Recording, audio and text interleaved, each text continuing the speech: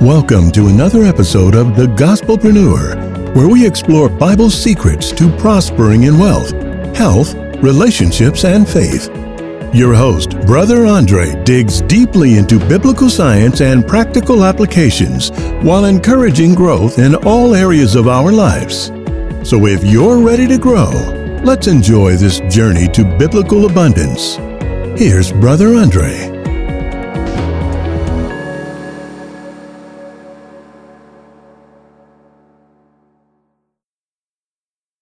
The podcast itself is going perfect.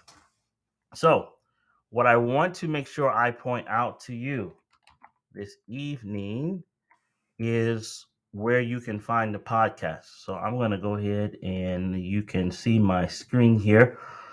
So, every Friday at 8:30, as soon as our podcast is our presentation, our study is over here, there's a new podcast that comes up. This, for you guys, it will be a past podcast, so it's something that we've already covered in our Bible study. But every Friday, the goal is every Friday at 8:30 it drops, systematically. So I actually do devotional thoughts and things throughout the week for different folks. I record them, and then I end up putting them on the podcast. So you can see this was last Friday we dropped this. And so this Friday at 8:30, it will come again. You can find it on our Podbean there. So I just wanted you guys to be aware of that. Also, some folks have asked, how can you support? So I'll put this here. You can always go to our website, thetekoa.org. And we have some announcements regarding Tekoa here in a few days, a few weeks actually. We have some exciting announcements coming. But here you can find our website. And when you go to this website, you can go to this donate page. And normally it pops up fairly quickly, but I think I'm using a lot of bandwidth because of streaming. So you can donate here. And we're always in the process of doing beautiful things here on the campus. And we're right now in renovation mode. So everything you give will definitely help in that regard. But you can give this way as well. So I'm only showing you this because folks have asked. And so I am sharing with you how you can give. All right. Welcome everyone. Happy Sabbath to Charles and Esther. Welcome. Rachel, all the way from Singapore. Welcome, welcome, welcome. Arlen Falcon, welcome to our study. You guys are all welcome. Galaxy A10. I don't know your name, but I know the tag there. So welcome to our study this evening. We are going to be delving into a character that you all know, and you actually may have heard me talk about him before, but repetition is the mother of learning. When I was going over it this morning, I said, I have to share this one, because, I just felt like this is necessary, for this time in which we live. We're definitely living in challenging times, and we as persons are being challenged on every front. So let's get ready to do that. So let's have a word of prayer. And let's ask God's Holy Spirit to be our teacher. Father in heaven, we want to thank you so much for your grace, your mercy. I want to thank you, Father, for not giving us what we deserve, but giving us what your dear Son does. Lord, we're living in some precarious times, some troubling times. And when I say troubling times, sometimes we're thinking outside in the world, but Father, there are troubling times even within our own homes. So we ask, Lord, for the gift of your Holy Spirit, that you would give us a peaceable heart and a peaceable mind, that you give us strength and wisdom, that you will teach us how to go in and come out, how to overcome, Lord, as the enemy presses up against us. We love you, Father. We ask that you teach us to love you more. We pray this in Jesus' name. Amen. Amen. Now, as some of you know, those of you who are in the Zoom, those of you who are watching on Facebook, please feel free to share this as often as you will to as many as you desire. And those of you who are here in this platform, if you have access to Facebook right now, real quick, feel free to share also on Facebook and just spread the word. Instagram, I don't care how it goes, but the whole thing is to share as much as possible. There's so much negativity in our world today, and I just want to make sure that we spread as much gospel and positivity in our community so that others can be encouraged and transformed. So tonight we are going to be studying the subject matter, little foxes. Now it's part of the series of learning to love God. Please don't think we're departed from that. We actually have three more sessions. I believe we have three more sessions after this until this series is over. And before I do this, oh yes, thanks for Holy Spirit for reminding me. Before I do this, I need to take a quick poll. A quick poll. If you're listening to this on Facebook or if you're watching right here in the Zoom platform, I need to take a quick poll. So I'm going to, when we're done with this in about 3 weeks, I'm going to take a little bit of a break from presenting, and I need to prepare to do another series. So I want to ask you guys, those who come to the study every Friday night, if I were to choose a subject, what subject would you like me to cover if I were to choose one? So I was thinking, okay, we can do the sanctuary, we can do Daniel, we can do Revelation. What subject would you like me to cover? Throw it in the chat. What is something that you would like us to cover as a group? Any ideas before we delve into the subject for tonight? Any ideas? Anything that you think? Daniel, Revelation? Okay. Yes, I always love Daniel, Revelation. It's good stuff. Good stuff. Sanctuary? Yes, I love the sanctuary. You know, they're all really intertwined, everything, but just the perspective of how you come to it is different depending on, the subject matter, but they're all intertwined. Anyone else? What subjects do you think we should cover? I said Daniel, Revelation, online ministry, how to do an online ministry. Okay. That's that's interesting. How to keep the Sabbath and what it means. Okay. Daniel Revelation. Got another Daniel Revelation. Good, good, good. And Galaxy A10, we may need to chat offline and just see what you're looking to do as far as online ministry. I mean, online ministry can be as simple as you just do a Facebook Live and go in. You can set up times for posting. There's different things you could do. There's we could talk about it. I mean, I've actually thought about it, but I haven't thought about it. So we should probably definitely as a group, since we're studying together, do something where it becomes more strategic and intentional for sure. Any other ideas? Well, these are all great ideas. These are all great ideas. I love it. I love it. So I'm gonna keep this in store. Those of you who are on Facebook, I need another screen so I can see what's going on Facebook, so I can see what folks are saying there. Give me a second, see if I can see if anyone said anything on Facebook.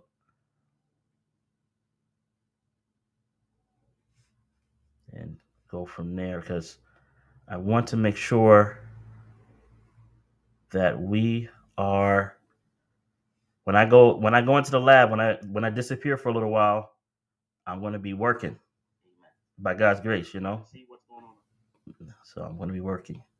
All right. All right. So let's just dig in. Let's go to work. Little foxes. Little foxes. I want you to open your Bibles with me. Open your Bibles with me to the book of Judges.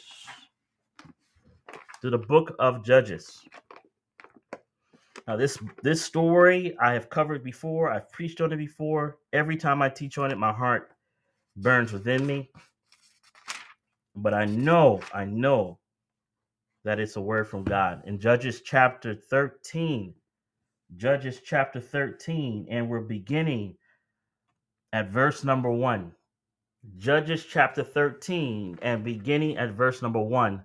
The Bible says, "And the children of Israel did evil again in the sight of the Lord.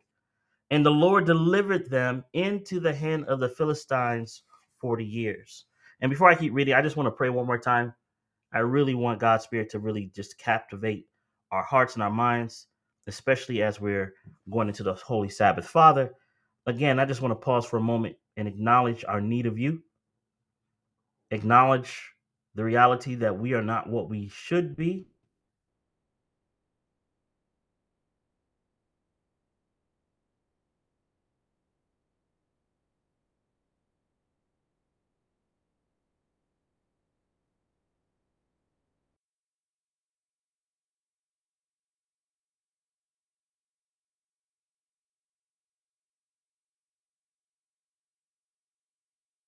holy and most precious blood. Amen. Amen. Uh-oh. It stopped broadcasting on Facebook Live. Let's do this. I'm going to broadcast it through this way. Very interesting.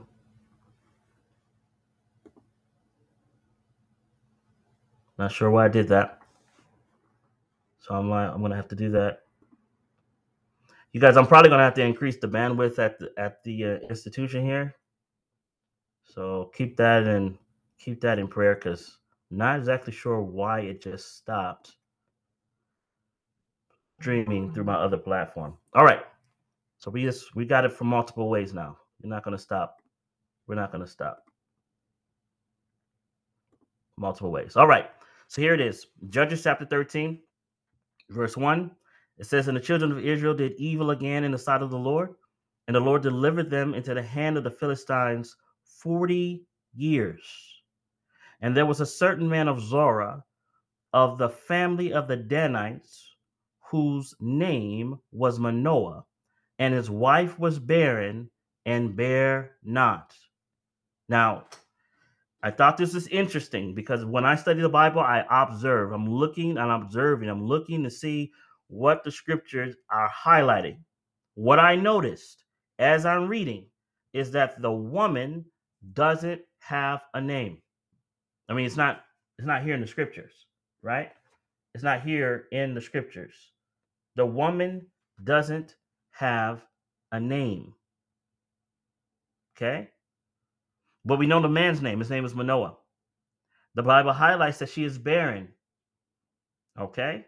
And now verse 3 says, "And the angel of the Lord appeared unto the woman and said unto her, Behold now, thou art barren and bearest not, but thou shalt conceive and bear a son." So I know that the Bible is taking time to highlight. Recording in progress. So many things. So the Bible is taking time to highlight that this woman does not have the ability to procreate, but that there is a supernatural intervention to unlock her womb. Okay? There's a supernatural intervention to unlock her womb. Now the Bible goes on to say, verse 4, "Now therefore beware, I pray thee, and drink not wine nor strong drink, and eat not any unclean thing." Well, why? Why is the angel saying this? "For lo, thou shalt conceive and bear a son, and no razor shall come upon his head, for the child shall be a Nazarite unto God from the womb, and he shall begin to deliver Israel out of the hand of the Philistines." Now, for a moment, my friends, I want you to use your sanctified imagination as you are looking at the scripture. Use your sanctified imagination as you are looking at the scripture. Now, here's the woman. She cannot bear a child. A stranger appears unto her, tells her that she's going to have a child, and then tells her your whole diet and your whole lifestyle has to adjust for this child, and know that this child is special. That was the instruction. Your child is special. You're not just having any old child. This child has a calling and a responsibility on his life. So I'm watching the text, I'm reading the text, and when I was younger, I didn't notice this. Like normally when I read about the story of Samson, I saw the story of Samson, I understood the story of Samson, but I didn't get the key point. You know what the key point was in this passage?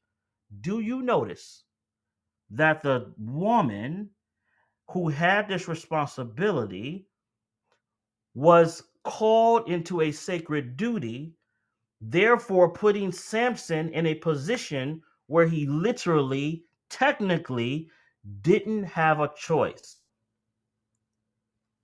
In Numbers chapter 6, go to Numbers chapter 6, and you're going to see something that you may or may not have seen before. In Numbers chapter 6, and beginning at verse number 1, notice what the law of the Nazarites is. Notice what the law of the Nazarites is. The Bible says, and the Lord said unto Moses, saying, Speak unto the children of Israel, and say unto them, when either man or woman shall separate themselves to vow a vow of a Nazarite, to separate themselves unto the Lord, he shall separate himself from wine and strong drink, and shall drink no vinegar of wine or vinegar of strong drink, neither shall he drink any liquor of grapes, nor eat moist grapes or dried. I found that to be interesting. There's instruction here, and notice that the person would separate themselves, meaning that they had a choice. Does that make sense? Like they separate themselves unto the Lord. They make a vow unto the Lord. They consciously make this decision. And the decision is nothing from the vine, nothing moist from any grapes, right? Now watch what else it says. In verse number 4, all the days of his separation shall he eat nothing that is made of the vine tree, from the kernels even to the husk. All the days of the vow of his separation, there shall no razor come upon his head, until the days be fulfilled, in the which he separateth himself unto the Lord. He shall be holy, and shall let the locks of the hair of his head grow. So there was a time limit. So they could separate themselves unto the Lord for a time. You follow? So there was a limit. And as long as they were in that devout time, that's how long they were to be there. And that's how long they were to function. And during that time frame, nothing from the vine, no kernel from the vine, no haircut during that time. Okay? Stay with me. This verse 6 says, all the days that he separated himself unto the Lord, he shall come at no dead body. He shall not make himself unclean for his father or for his mother, for his brother or for his sister when they die. So even going to funerals, he couldn't go and cry over the body and couldn't do that. Watch. Because the consecration of his God is upon his head. Keep it now. Keep this thought. All the days of his separation, he is holy unto the Lord. And if a man die very suddenly by him, and he have defiled the head of his consecration, then he shall shave his head in the day of his, what's it say? In the day of his cleansing, on the 7th day shall he shave it. Now, man, my friends, I don't know if you see Bible stories the way I do, but I tell you the truth, I see this story clearly. I see the principles that is being laid out clearly. And here, in order for the Nazarite to be clean, if he was unclean, he had to have his head shaved. And on the 8th day, he shall bring 2 turtles and 2 pigeons to the priest to the door of the tabernacle of the congregation. And the priest shall offer the one for a sin offering and the other for a burnt offering, and make atonement for him, that he sinned by the dead, and shall hallow his head that same day. And he shall consecrate unto the Lord the days of his separation, and shall bring a lamb the first year for a trespass offering, but the days that were before shall be lost, because his separation was defiled. This is the law of the Nazarite when the days of his separation are fulfilled. Boom. Now, with that context, we go back to the story of Samson. Okay? With that context, we go back to the story of Samson. Watch carefully. Let me see here. Oh, someone says shaved on the Sabbath. No, it doesn't mean that it's shaved on the Sabbath. It just means from the 7th day, from the time that it was unclean and he had his hair shaved, it went for 7 days. Whether that ended on the Sabbath or not, it depends when he was defiled and when he had his hair shaved. right? So just keep that in mind. All right, and there's nothing wrong with cleansing on the Sabbath. Just saying. All right, let's keep going. Let's go a little bit further with this. Going back to Judges chapter 13. Back to Judges chapter 13. And look at the story with this view in mind, okay? With this understanding. When I was little, all I did was focus on Samson. Do you realize that not only Samson was a Nazirite, but his mother, for a time, also had taken this vow during the time of her pregnancy? You follow? It wasn't forever. She had to do this while she was pregnant with her child. Now watch. Keep this in mind. It says, verse number 5. For lo, thou shalt conceive and bear a son, and no raven shall come upon his head, for the child shall be a Nazarite unto God. For the child shall be a Nazarite unto God from the womb, and he shall begin to deliver Israel out of the hand of the Philistines. Then the woman came and told her husband, saying, a man of God came unto me, and his countenance was like the countenance of an angel of God, very terrible. But I asked him not whence he was, neither told he me his name. But he said unto me, behold, thou shalt conceive and bear a son, and no drink, nor wine, nor strong drink, neither eat any unclean thing, for the child shall be a Nazarite to God from the womb to the day of his death. To the day of his death. Now, friends, keep this in mind. Samson, when he was born, didn't have a choice. He was born into his calling. He was born to be a Nazarite from the womb until his death. Normally, the Nazarite vow was someone could do it for a time, 9 months, 31 days, 6 months, whatever the time frame was. There was a limit. They chose to, and they chose when it ended. Not so with Samson. I'm going to propose to you right now, I'm going to throw it to you right now, that Samson resented his calling. Samson resented and did not value his calling. Now, let's work it through. Now, I found it interesting also as I'm going through the study that the woman doesn't have a name.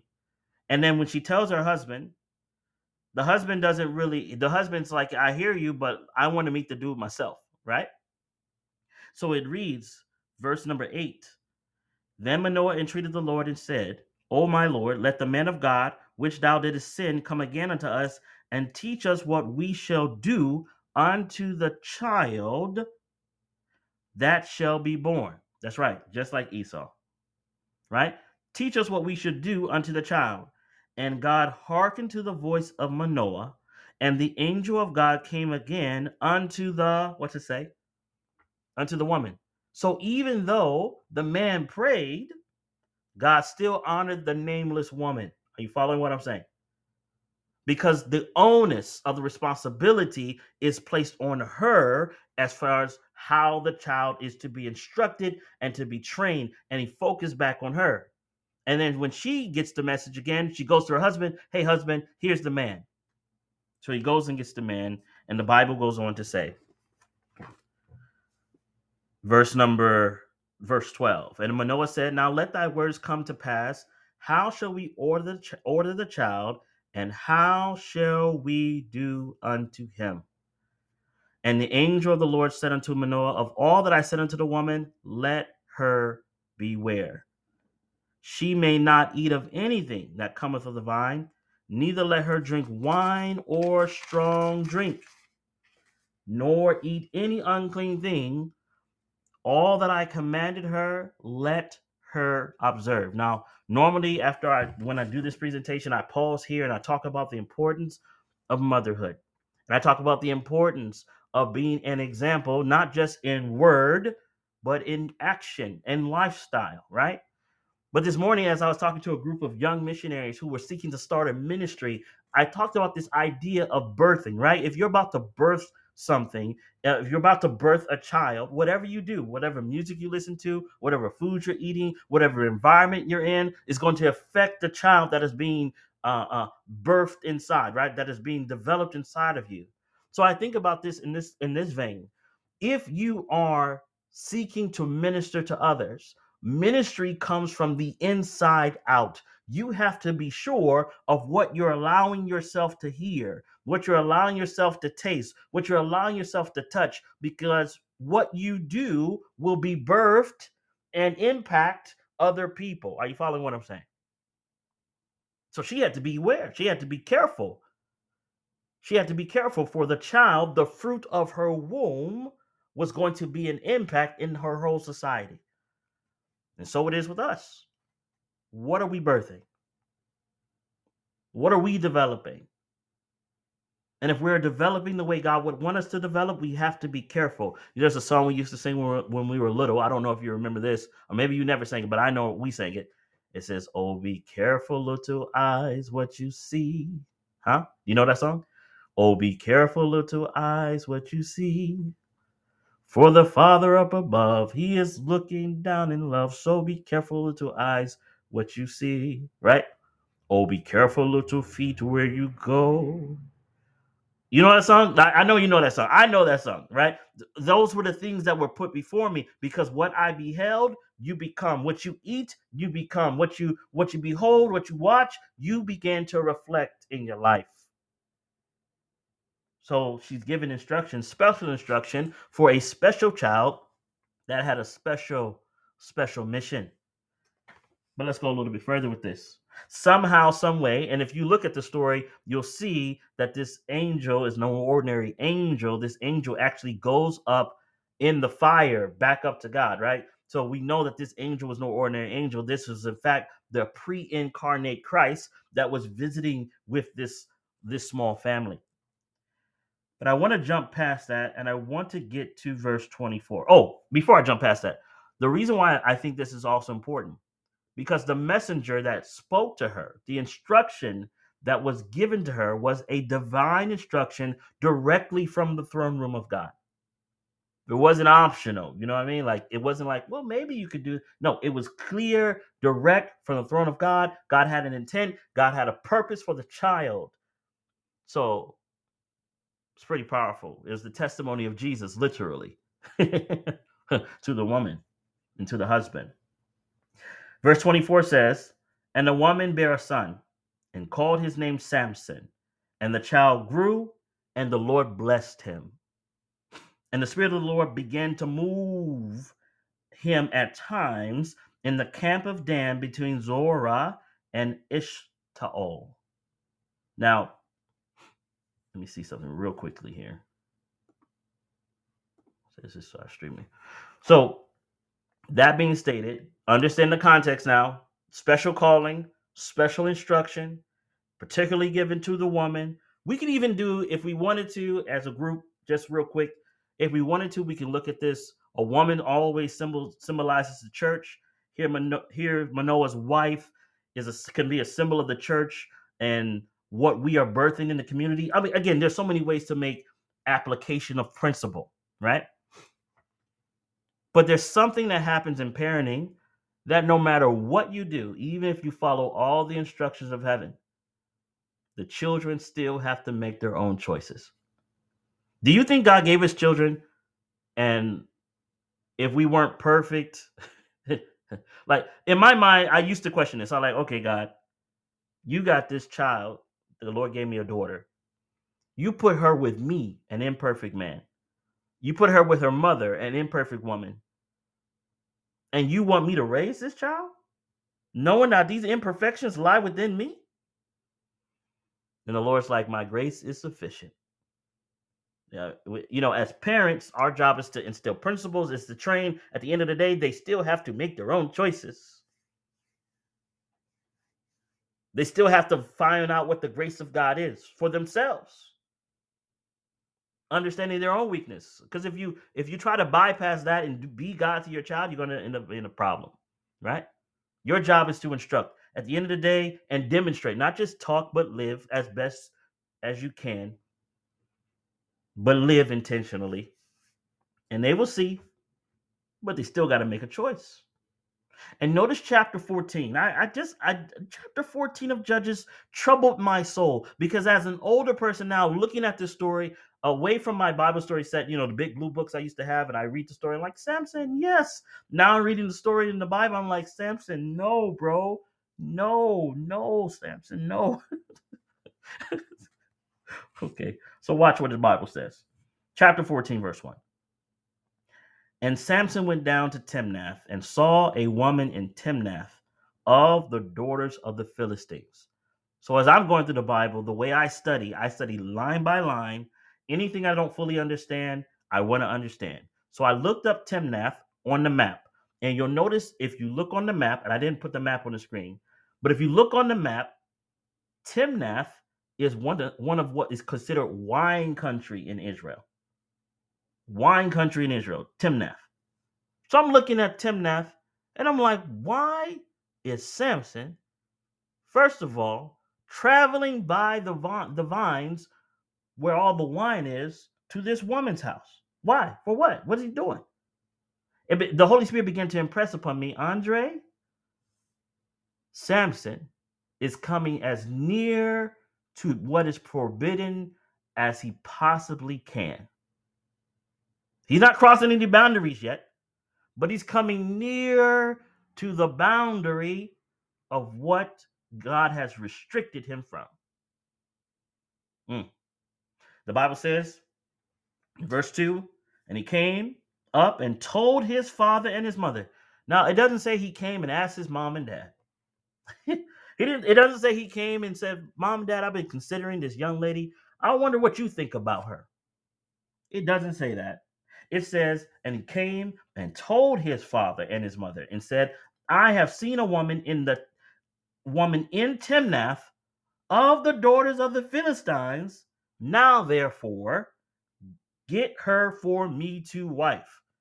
Now, who talks like that to their parents? I know some kids that do, but they ain't from my type of community. You don't talk to go get her for me to wife. I see this, go get her for what? What's happening right now? He's lost his mind. Then he says, then his father and his mother said unto him, is there never a woman among the daughters of thy brethren? Or among all my people, that thou goest to take a wife of the uncircumcised Philistine? So now they're trying to instruct him. They're trying to teach him in the way of righteousness.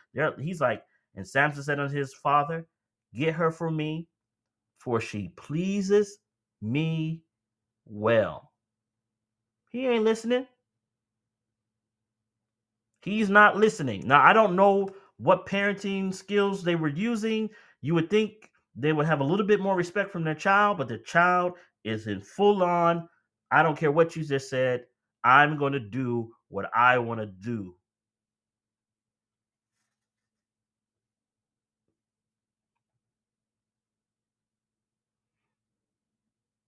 Yeah, I think it's a little different with Jesus, because Jesus was talking about his father's business.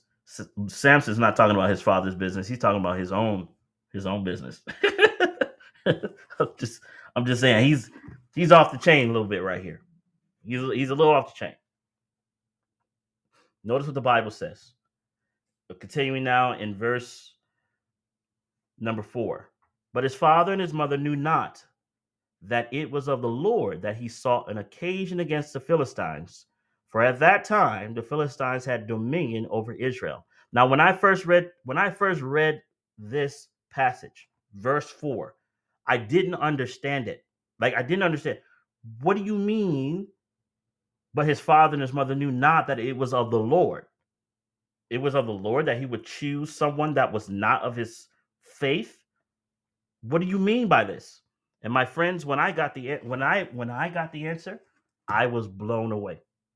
Watch what I'm going to tell you, and then I'm going to prove it to you later. So here's what I'm going to tell you. God is going to fulfill his will through us one way or the other. One way or the other, God is going to be glorified. One way or the other. The book of Romans talks like this as well. One way or the other, he's going to be glorified. The question is, what way are you going to allow him to work through you for his will to be accomplished?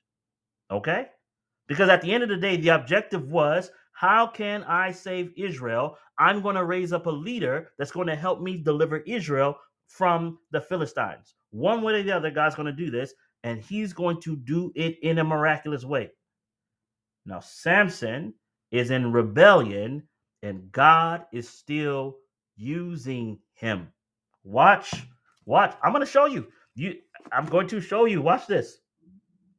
It says, then went Samson down, verse 5, and his father and his mother to Timnath, and came to the vineyards of Timnath. Now my mind's like, why did they keep talking about the vineyards? Because it's showing you how close he's coming to violating his own vow.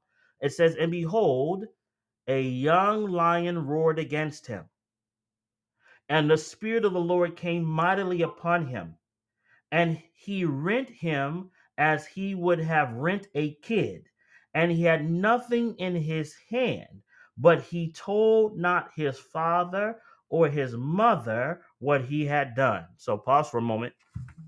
Why is the Bible emphasizing that he's not telling his parents? Why is it emphasizing that he's not telling his father? Listen, I'm telling you right now. If I beat up a lion, I'm coming on Facebook Live and I'm telling you about it. I'm calling my mama, my brother, my I don't have a brother, but my spiritual brother, my literal sisters. I'm calling my uncle. I'm telling everybody, yo, I just took a lion apart. But there's something going on right here. There's a reason why he's not telling his mom or his dad or anyone about this situation. Watch. The Bible goes on to say, and he went down and talked with the woman, and she pleased Samson well. Now, I don't want my mind to go too far on what that means, but I think I know what that means. Verse 8. And after a time, he turned to take her, and he turned aside to see the carcass of the lion.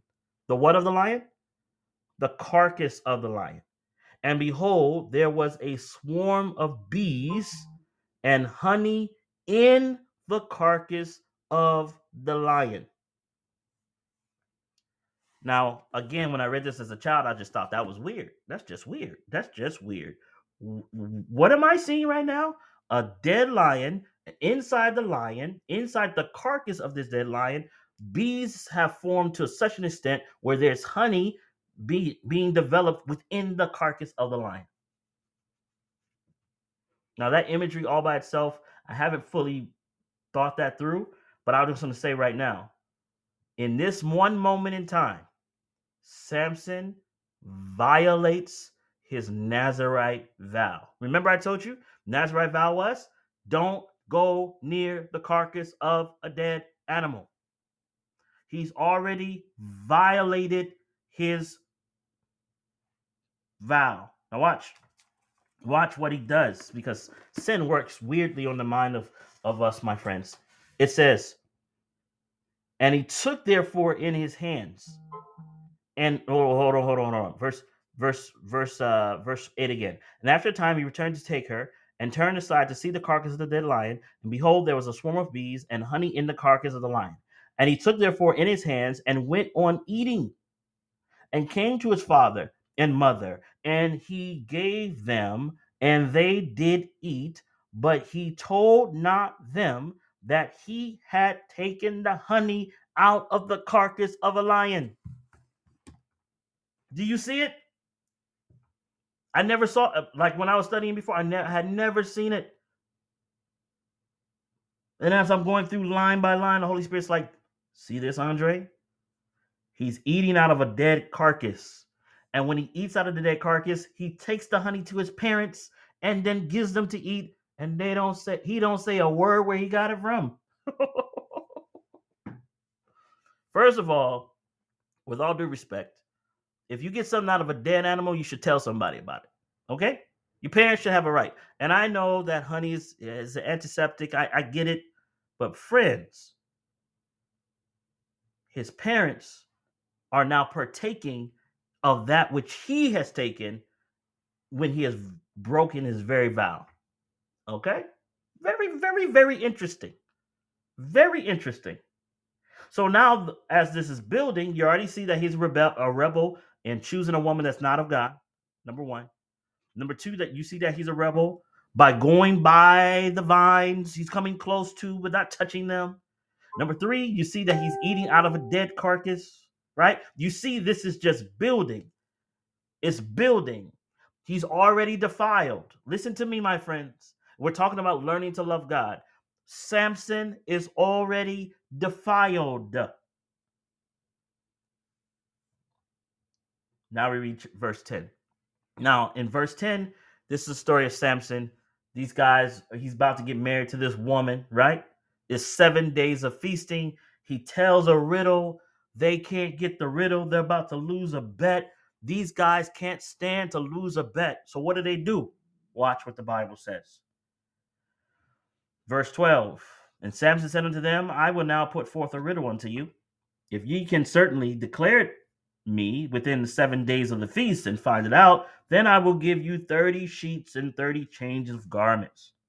But if ye cannot declare it to me, then shall ye give me 30 sheets and 30 change of garments. And they said unto him, Put forth thy riddle that we may hear it. And he said unto them, Out of the eater came forth meat, and out of their strong came forth sweetness. And they could not in 3 days expound the riddle. And it came to pass on the 7th day that they said unto Samson's wife, entice thy husband, that he may declare unto us the riddle, lest we burn thee and thy father's house with fire. Have ye called us to take that we have? Is it not so? Now watch what the woman does. And Samson's wife wept before him and said, Thou dost but hate me, and lovest me not. Thou hast put forth a riddle unto the children of my people, and hast not told it to me. And he said unto her, Behold, I have not told it my father or my mother, and shall I tell thee? And she wept before him the 7 days. Now, my friends, I don't know about you, but first of all, I don't like my wife crying. And if she crying for 7 days, I don't know, that's a lot of crying. That's a lot of crying. Whether it's 7 days, 3 days, 2 days, an hour, 2 hours, half a day, her being upset for me for 24 hours, her being upset at me is just discombobulating. Okay? So can you imagine this woman is crying for 7 days straight. This is supposed to be a marriage feast, not a marriage funeral. Supposed to be a marriage feast and not a marriage funeral. But here, she's crying, and it gets to him. It gets to him. So what happens is, this is what happened. She wept, and he tells her. Then she goes tells the men. The men come and tell the riddle, and then watch what happens in verse 19. After he's defiled, friends. After Samson is defiled, watch what the Bible says. And the Spirit of the Lord came upon him. And he went down to Ashkelon and slew 30 men and took their spoil and gave change of garments unto them which expounded the riddle. And his anger was kindled, and he went up to his father's house. Friends, when I read this, I was like, I literally almost dropped my Bible the first time. I was like, wait, what just happened? Samson, his wife, told the riddle to his enemies. The enemies come and tell him the answer. Samson literally, if you go back to the verse number 18, he calls his wife a heifer. Do you see that? Verse 18, and the men of the city came unto him the 7th day before the sun went down. What is sweeter than honey, and what is stronger than a lion? And he said unto them, If ye had not plowed with my heifer, ye had not found out my riddle. Verse 19, and the Spirit of the Lord came upon him. Am I making this up? I'm not making this up. It's right here in the Bible. This man is not a good dude. This man is a violator of God. And this man is still given the power of the Holy Spirit to execute a cause, because God ultimately had a goal to deliver Israel from the Philistines. and he's using this unclean, defiled man. Stay with me, friends. Stay with me. You see, here's the principle that God was teaching my mind. Just because you have the gifts of the Spirit doesn't mean you have the fruit of the Spirit. And just because God can use you in ministry doesn't mean that you are saved in ministry. Are you following what I'm saying? I'm saying that this is a dangerous position, my friends. I'm saying that if you're called to work for God, if you're called to represent God, if you're called to live for God, and God will literally, he will use you.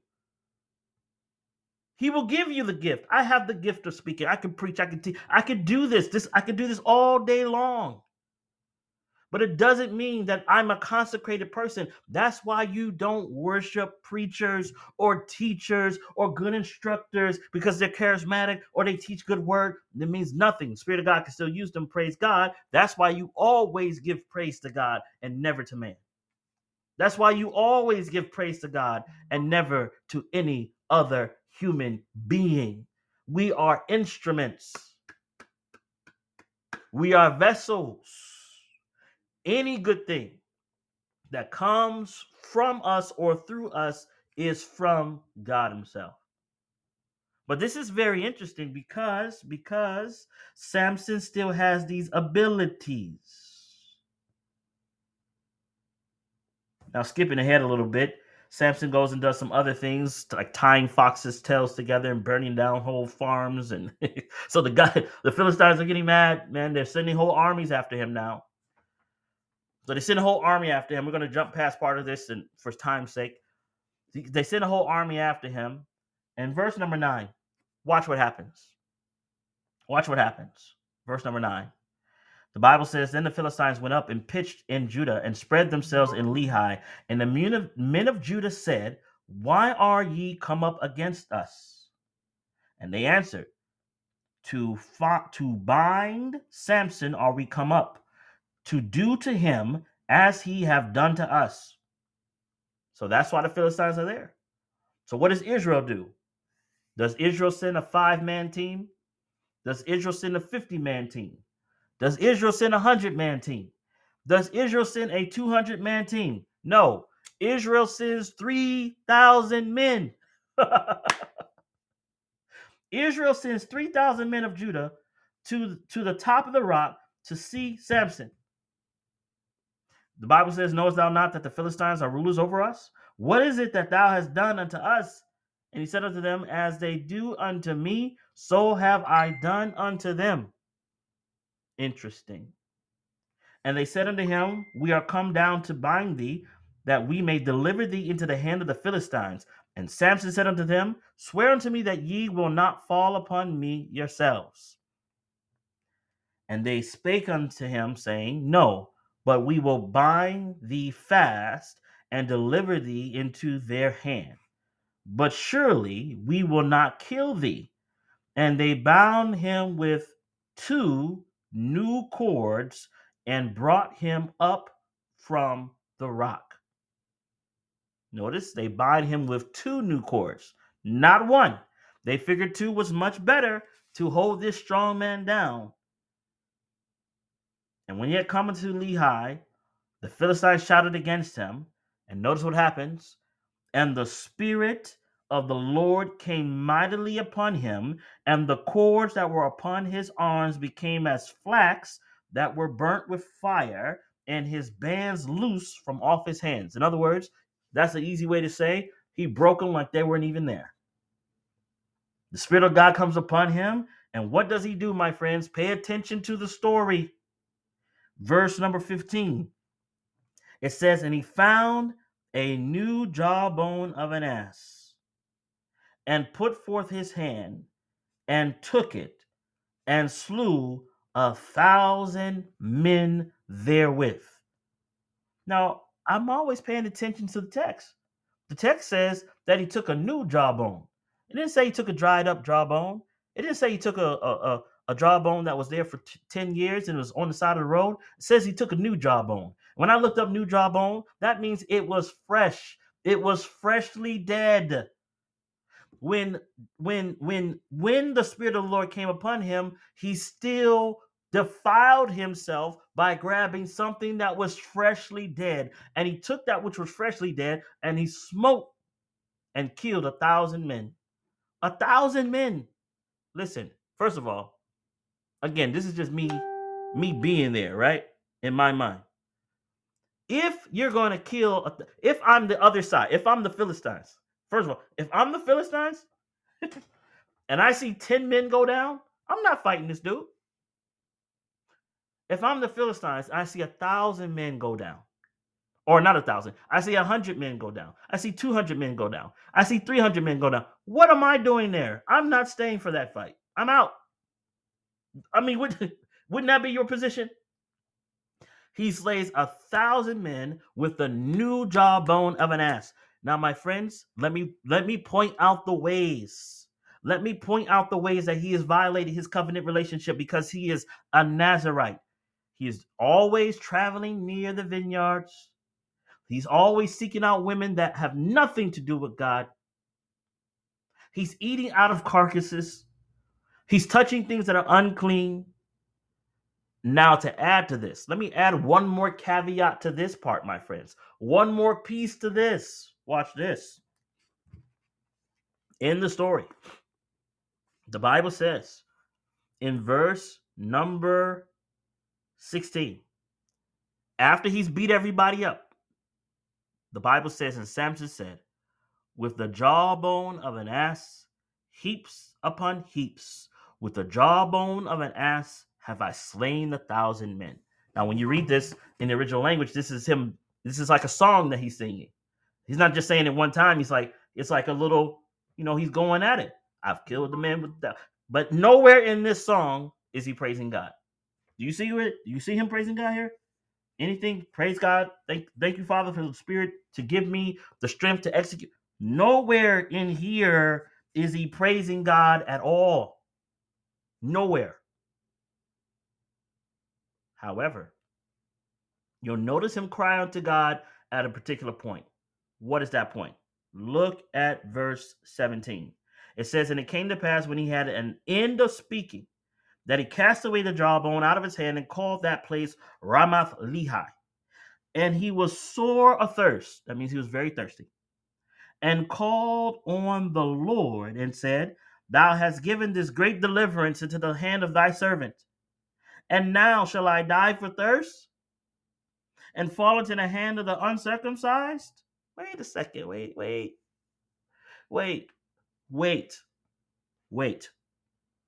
Samson, when he's singing his song of praise, is not honoring God per se, not outwardly. We don't see it here. He may have been in his heart, not sure. But now when there's trouble, what is he doing? Giving glory to God and asking for help. Let me ask you, do we do that? Do we do that? Do you do that? Do I do that? Where God does something miraculous for us. New job, maybe paid off a bill, whatnot. I don't know what it is. And we don't give him as much praise and credit that we normally would give if we weren't so self-centered. But when trouble comes, man, we're praying hard to God. And let me just tell you this off top. Ain't nothing wrong with praying hard to God when trouble comes. Even if you find yourself to be the greatest hypocrite, don't ever stop crying out to God when you see something going wrong. But in the times of prosperity, don't forget God either. Don't forget God either. And even though he seems to have this hypocrisy in his experience, God still answers the man's prayer. Verse 19 says, but God clave a hollow place that was in the jaw, and there came water thereout. And when he had drunk, his spirit came again, and he revived. Therefore he called the name thereof En Hakkore, which is in Lehi unto this day. And he judged Israel in the days of the Philistines 20 years. Okay. Interesting story so far. Brothers and sisters, this is about to get... What the Bible is going to emphasize right here is what I've been saying all along, but I think it's going to be extremely clear to you when I'm done. Verse 16, chapter 16, verse 1. Listen to what the Bible says. There went Samson to Gaza. Now, Gaza, why Gaza? Gaza is another place where the vineyards were. And I want you to note also, you'll notice that every time he's going by a vineyard, there's always a woman. So it's almost like the Bible is making a connection between the imagery of wine and the experience of a woman, like they're similar to a man, right? Intoxicating. And you'll find that imagery in the book of Revelation. It's like every story connects, and it's just so powerful. So powerful. But notice, then went Samson to Gaza and saw there a harlot, and he went to give her a Bible study. Is that what it says?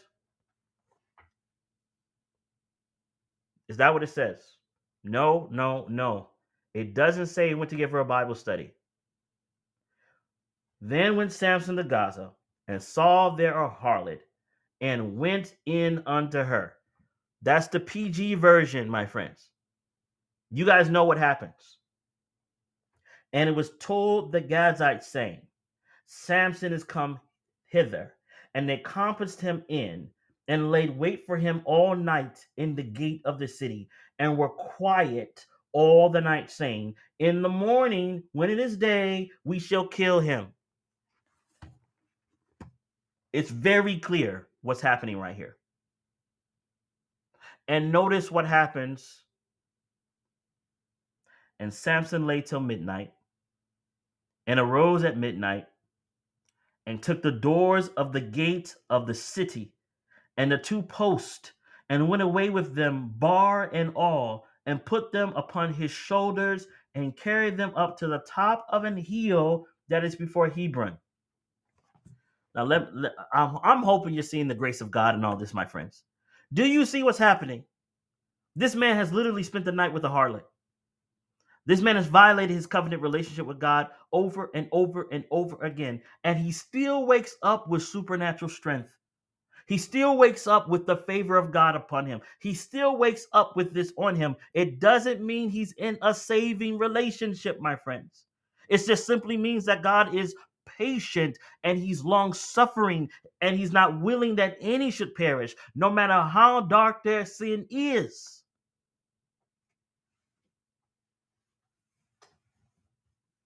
And my friends, it started out little. The way this started out, it didn't start out with him with a harlot. It started out with him just going by the vineyards, smelling the grapes. That's how it started. It started out small, not big, small. I'm gonna read some stuff to you right now. I'm gonna read some stuff to you before I get to the crescendo of this matter. Let me read some things to you.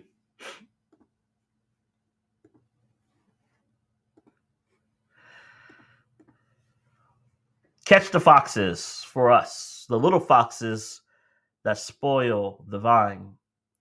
It is the little foxes that spoil the vines, the little neglects, the little deficiencies, the little dishonesties, the little departures from principle that blind the soul and separate it from God. It's the little things.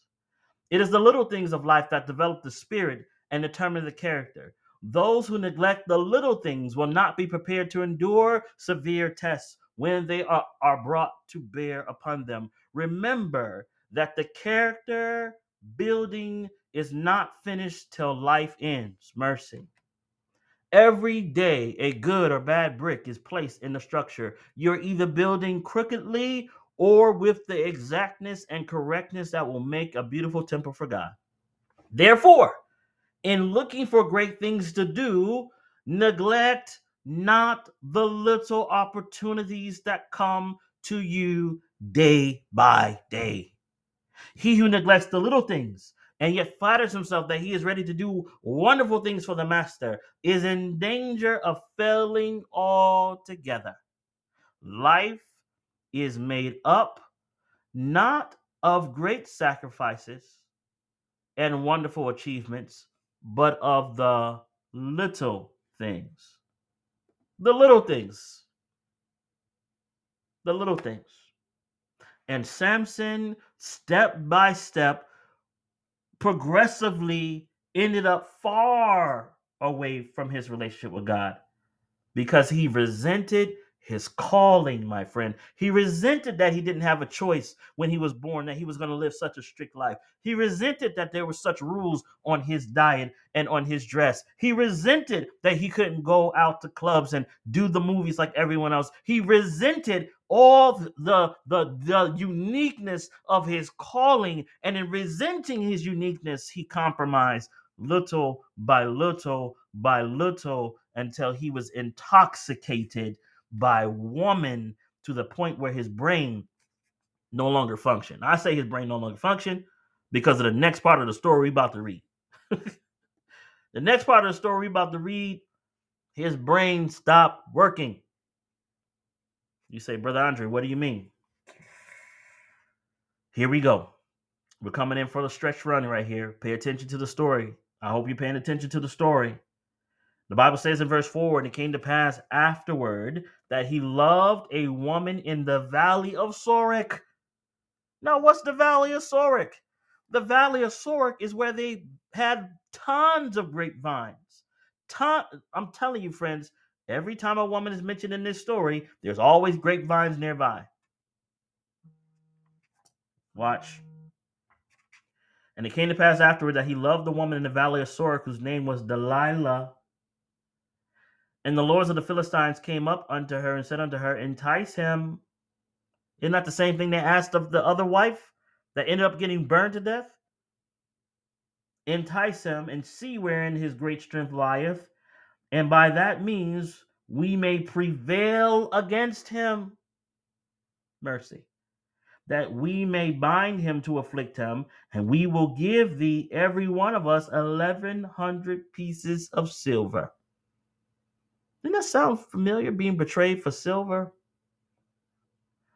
And Delilah said to Samson, tell me, I pray thee, wherein thy great strength lieth, and wherewith thou mightest be bound to afflict thee.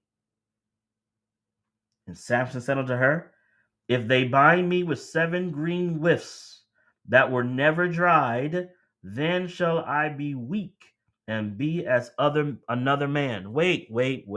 What did Samson just do? What is a green with? What is he talking about? He's talking about that stuff that comes from the vines, my friends. He's playing with his covenant relationship. Tie me up. Tie me up with it. He said, tie me up with it. See if it'll do anything. He's touched the dead carcass already, right? He slept with people he ain't supposed to be sleeping with. His powers ain't gone nowhere.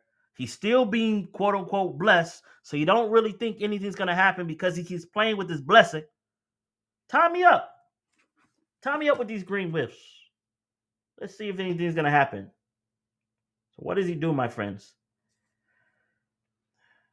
And verse 7 says, and Samson said unto her, if you bind me, then shall I be weak and be as another man. Then the lords of the Philistines brought up to her 7 green withs which had not been dried, and she bound him with them. Now there were men lying in wait, abiding in her chamber. And she said unto him, the Philistines be upon thee, Samson. And he brake the withs as a thread of tow is broken when it toucheth the fire. That means that it was easy work. So his strength was not known.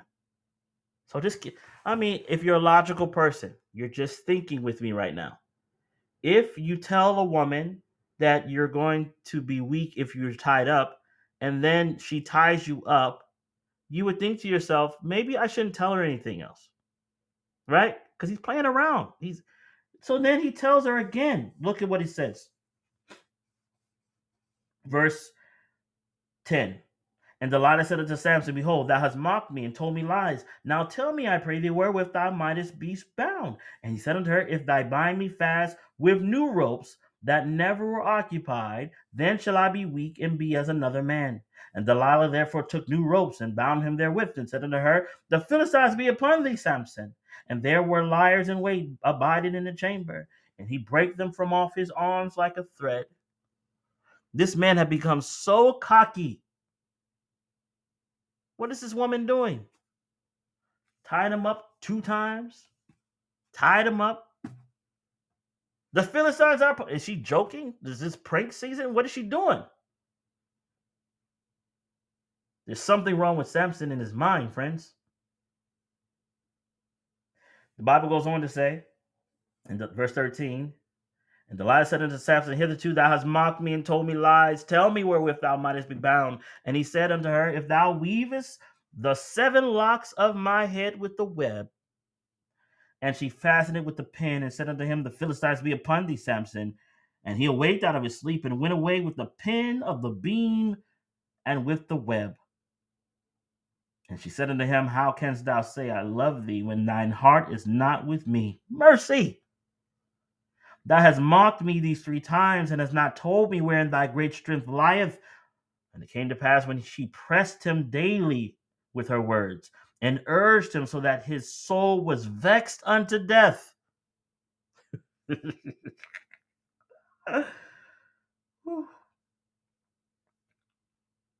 Are you seeing this story? I hope you're seeing the story in a different light, or the deeper light. He's vexed unto death. Now, every time he's told her, she has done exactly what he said to do. Every time. Verse 17. Then he told her all his heart. He told the wrong woman his heart. And he said unto her, there hath not come a razor upon mine head, for I have been a Nazarite unto God from my mother's womb. If I be shaven, then my strength will go from me, and I shall become weak and be like any other man. Now,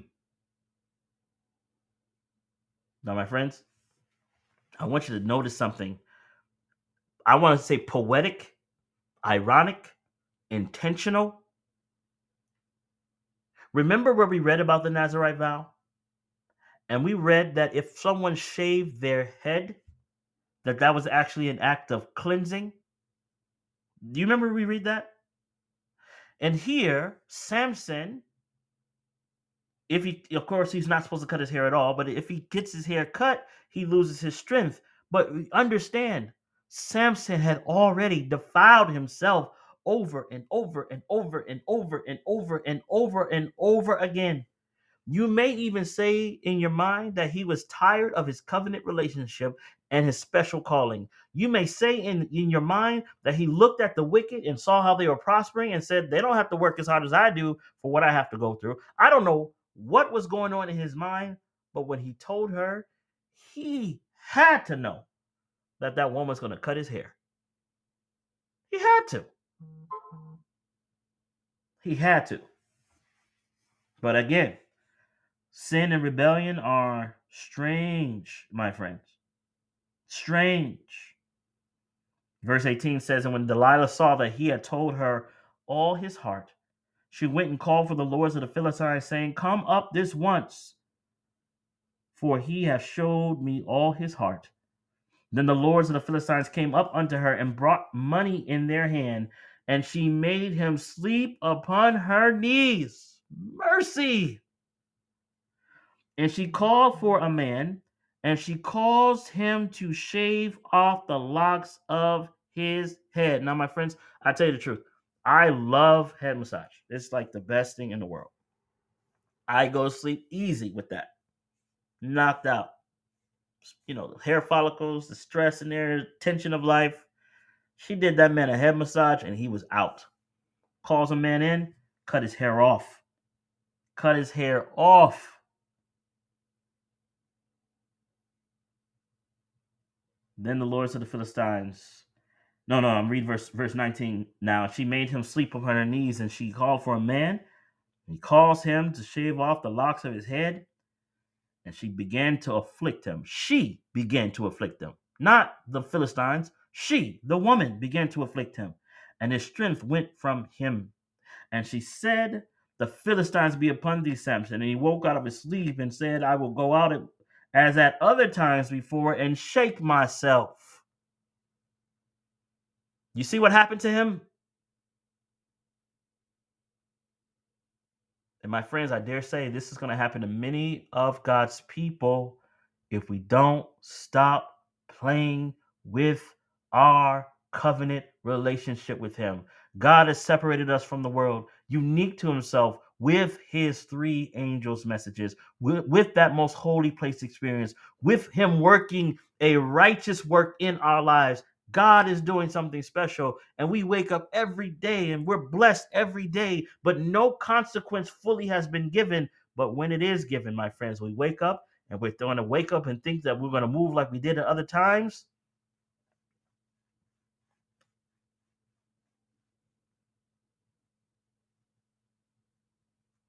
God is gracious and He's merciful. He's long suffering, 20 years, 30 years, 50 years. I don't know how long you've been alive, all those years.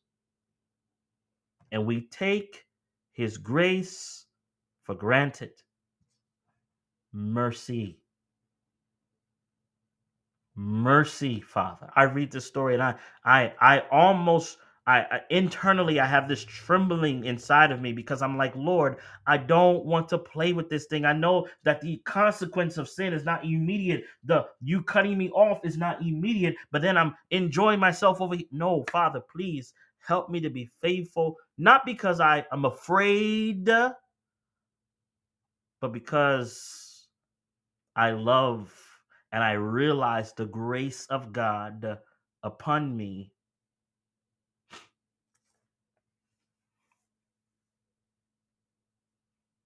I'll come to your hand when we're almost done, brother Carter, sister Carter. I'll come to your hand in a minute. I want you to think, friends. Look at this. Look at this. Real greatness. I'm going to read a couple of things to you here. Notice what inspiration says here. An inspired word. God's promise that through Samson he would begin to deliver Israel out of the hands of the Philistines was fulfilled. But how dark and terrible the record of that life, which might have been a praise to God and a glory to the nation. Notice, had Samson been true to his divine calling, the purpose of God could have been accomplished in his honor and exaltation. But he yielded to temptation and proved untrue to his trust. And his mission, listen to this, and his mission was fulfilled in defeat, bondage, and death. Mercy. Mercy, friends.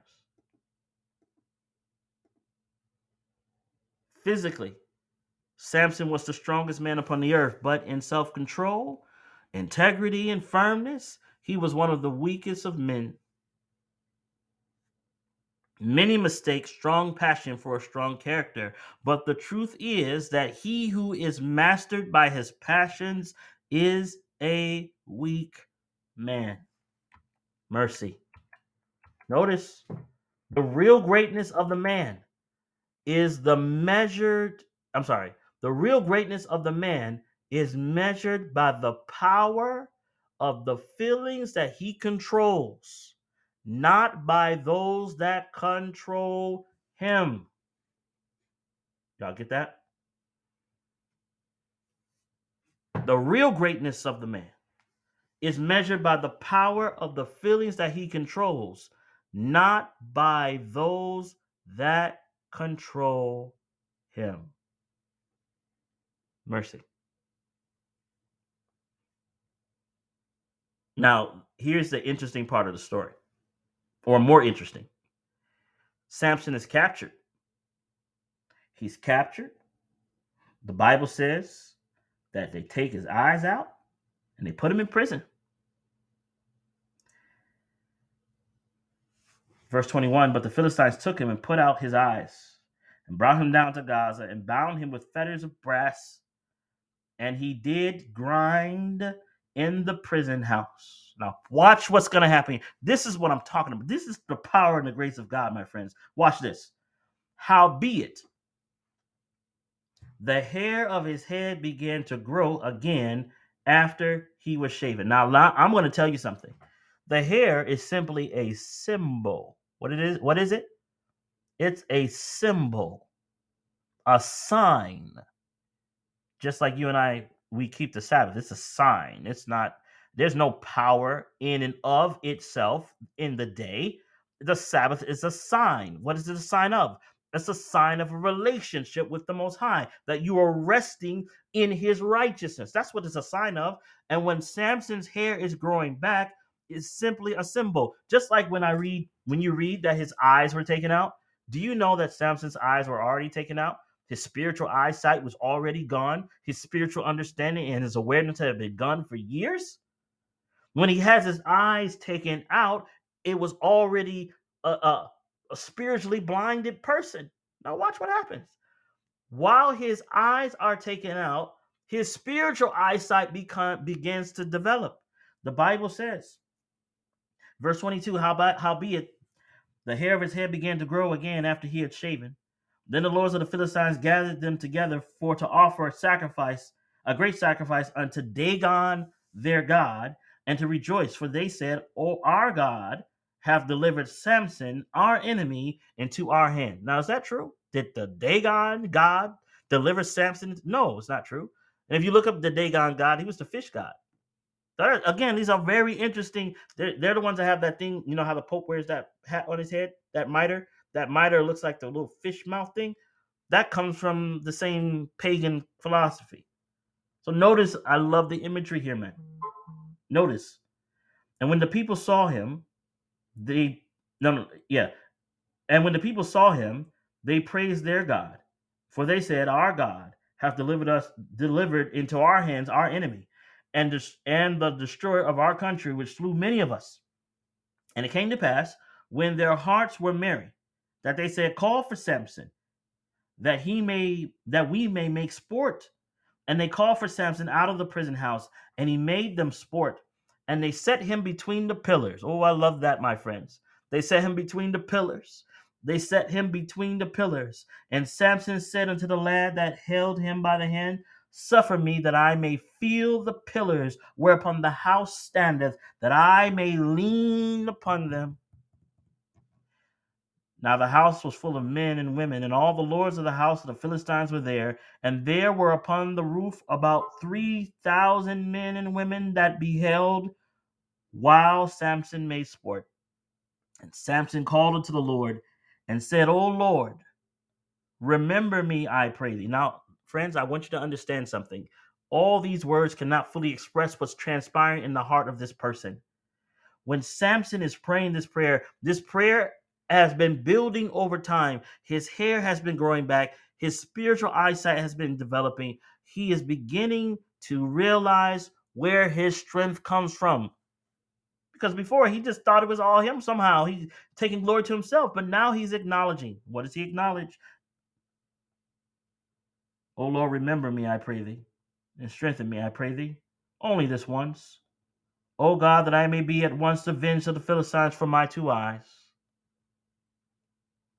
And Samson took hold of the two middle pillars upon which the house stood, and on which it was borne, of the top with his right hand, and the other on his left. And Samson said, "Let me die with the Philistines." And he bowed himself with all his might. And the house fell upon the lords and upon all the people that were therein, so the dead when he slew at his death were more than they which he slew in his life. Then his brethren and his sister and everybody came to bury him. What a story.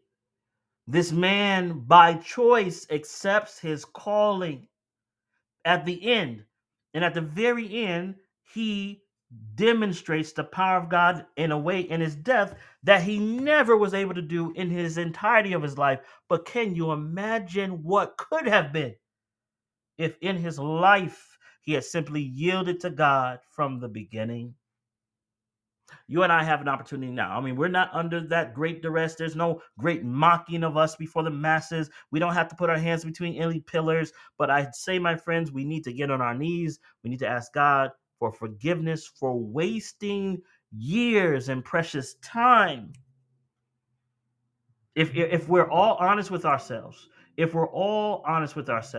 we have at times wasted moments where God could have been glorified and honored and praised in every aspect of our lives, whether it's our finances or our family or our church or our community or our physical health or in every aspect, friends, we can give more praise and more honor to God.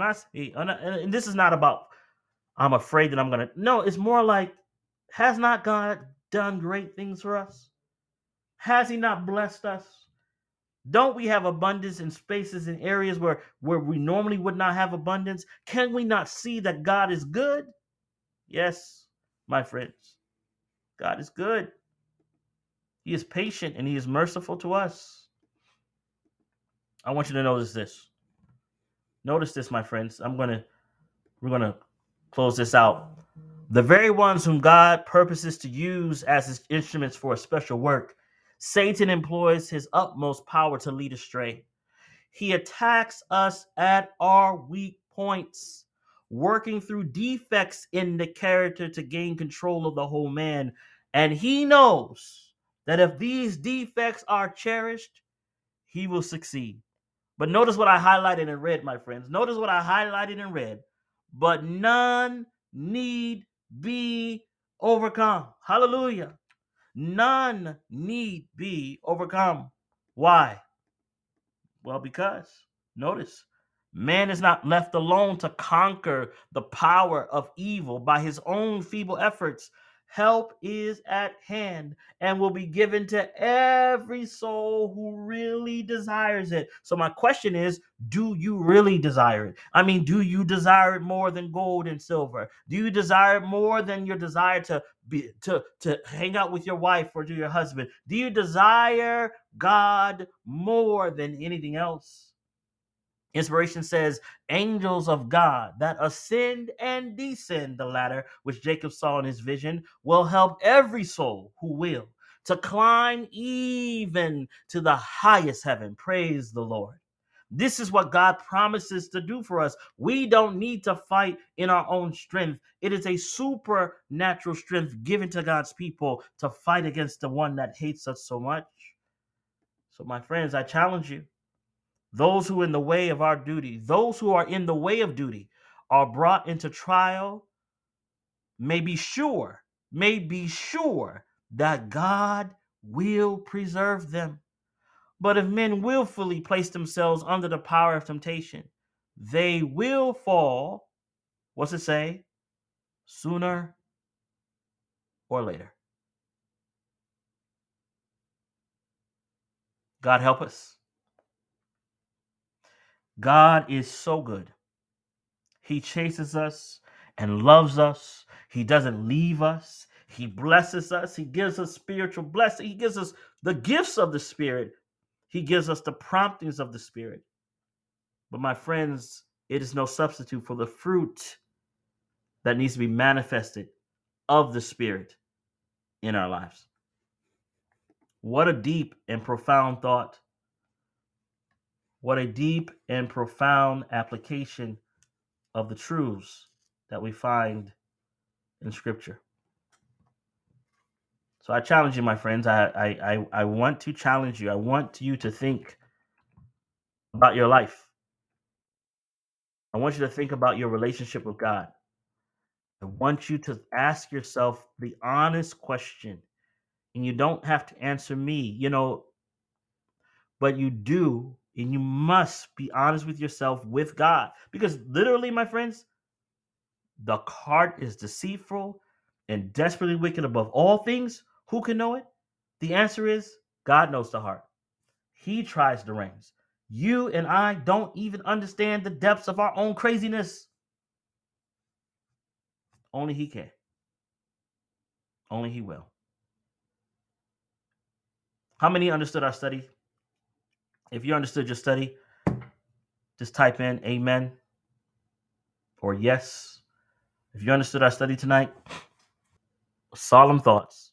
Let's have a word of prayer as we close out. Father in heaven, just want to thank you for your grace and mercy. I want to thank you, Father, for, again, never giving us what we deserve, but giving us what your dear Son does. Lord, you see us. You see those who are listening via Zoom, Facebook, YouTube, whatever recording. Father, you see us. You know us. You know us. Those who are listening to pod, you know us. There's nothing hid from you, Lord. There's nothing hid from you. There's no need to play games with you. No need to hide from you. And you still seek us out. You still love us. You still pursue us. And the plan of salvation will still work out one way or the other. Lord, help us to take advantage of what you are providing for us. Please, Lord. We thank you for your grace. We thank you for your mercy. We thank you for your dear Son. And we pray, Father, that we don't just receive the gift of the Spirit, but may you truly have a residing place in our hearts, that the fruit may be manifest and that folks may be able to taste and see that you are good and that your name can be exalted. We pray this in Jesus' name and claim the merits of his holy and most precious blood. Amen. Amen.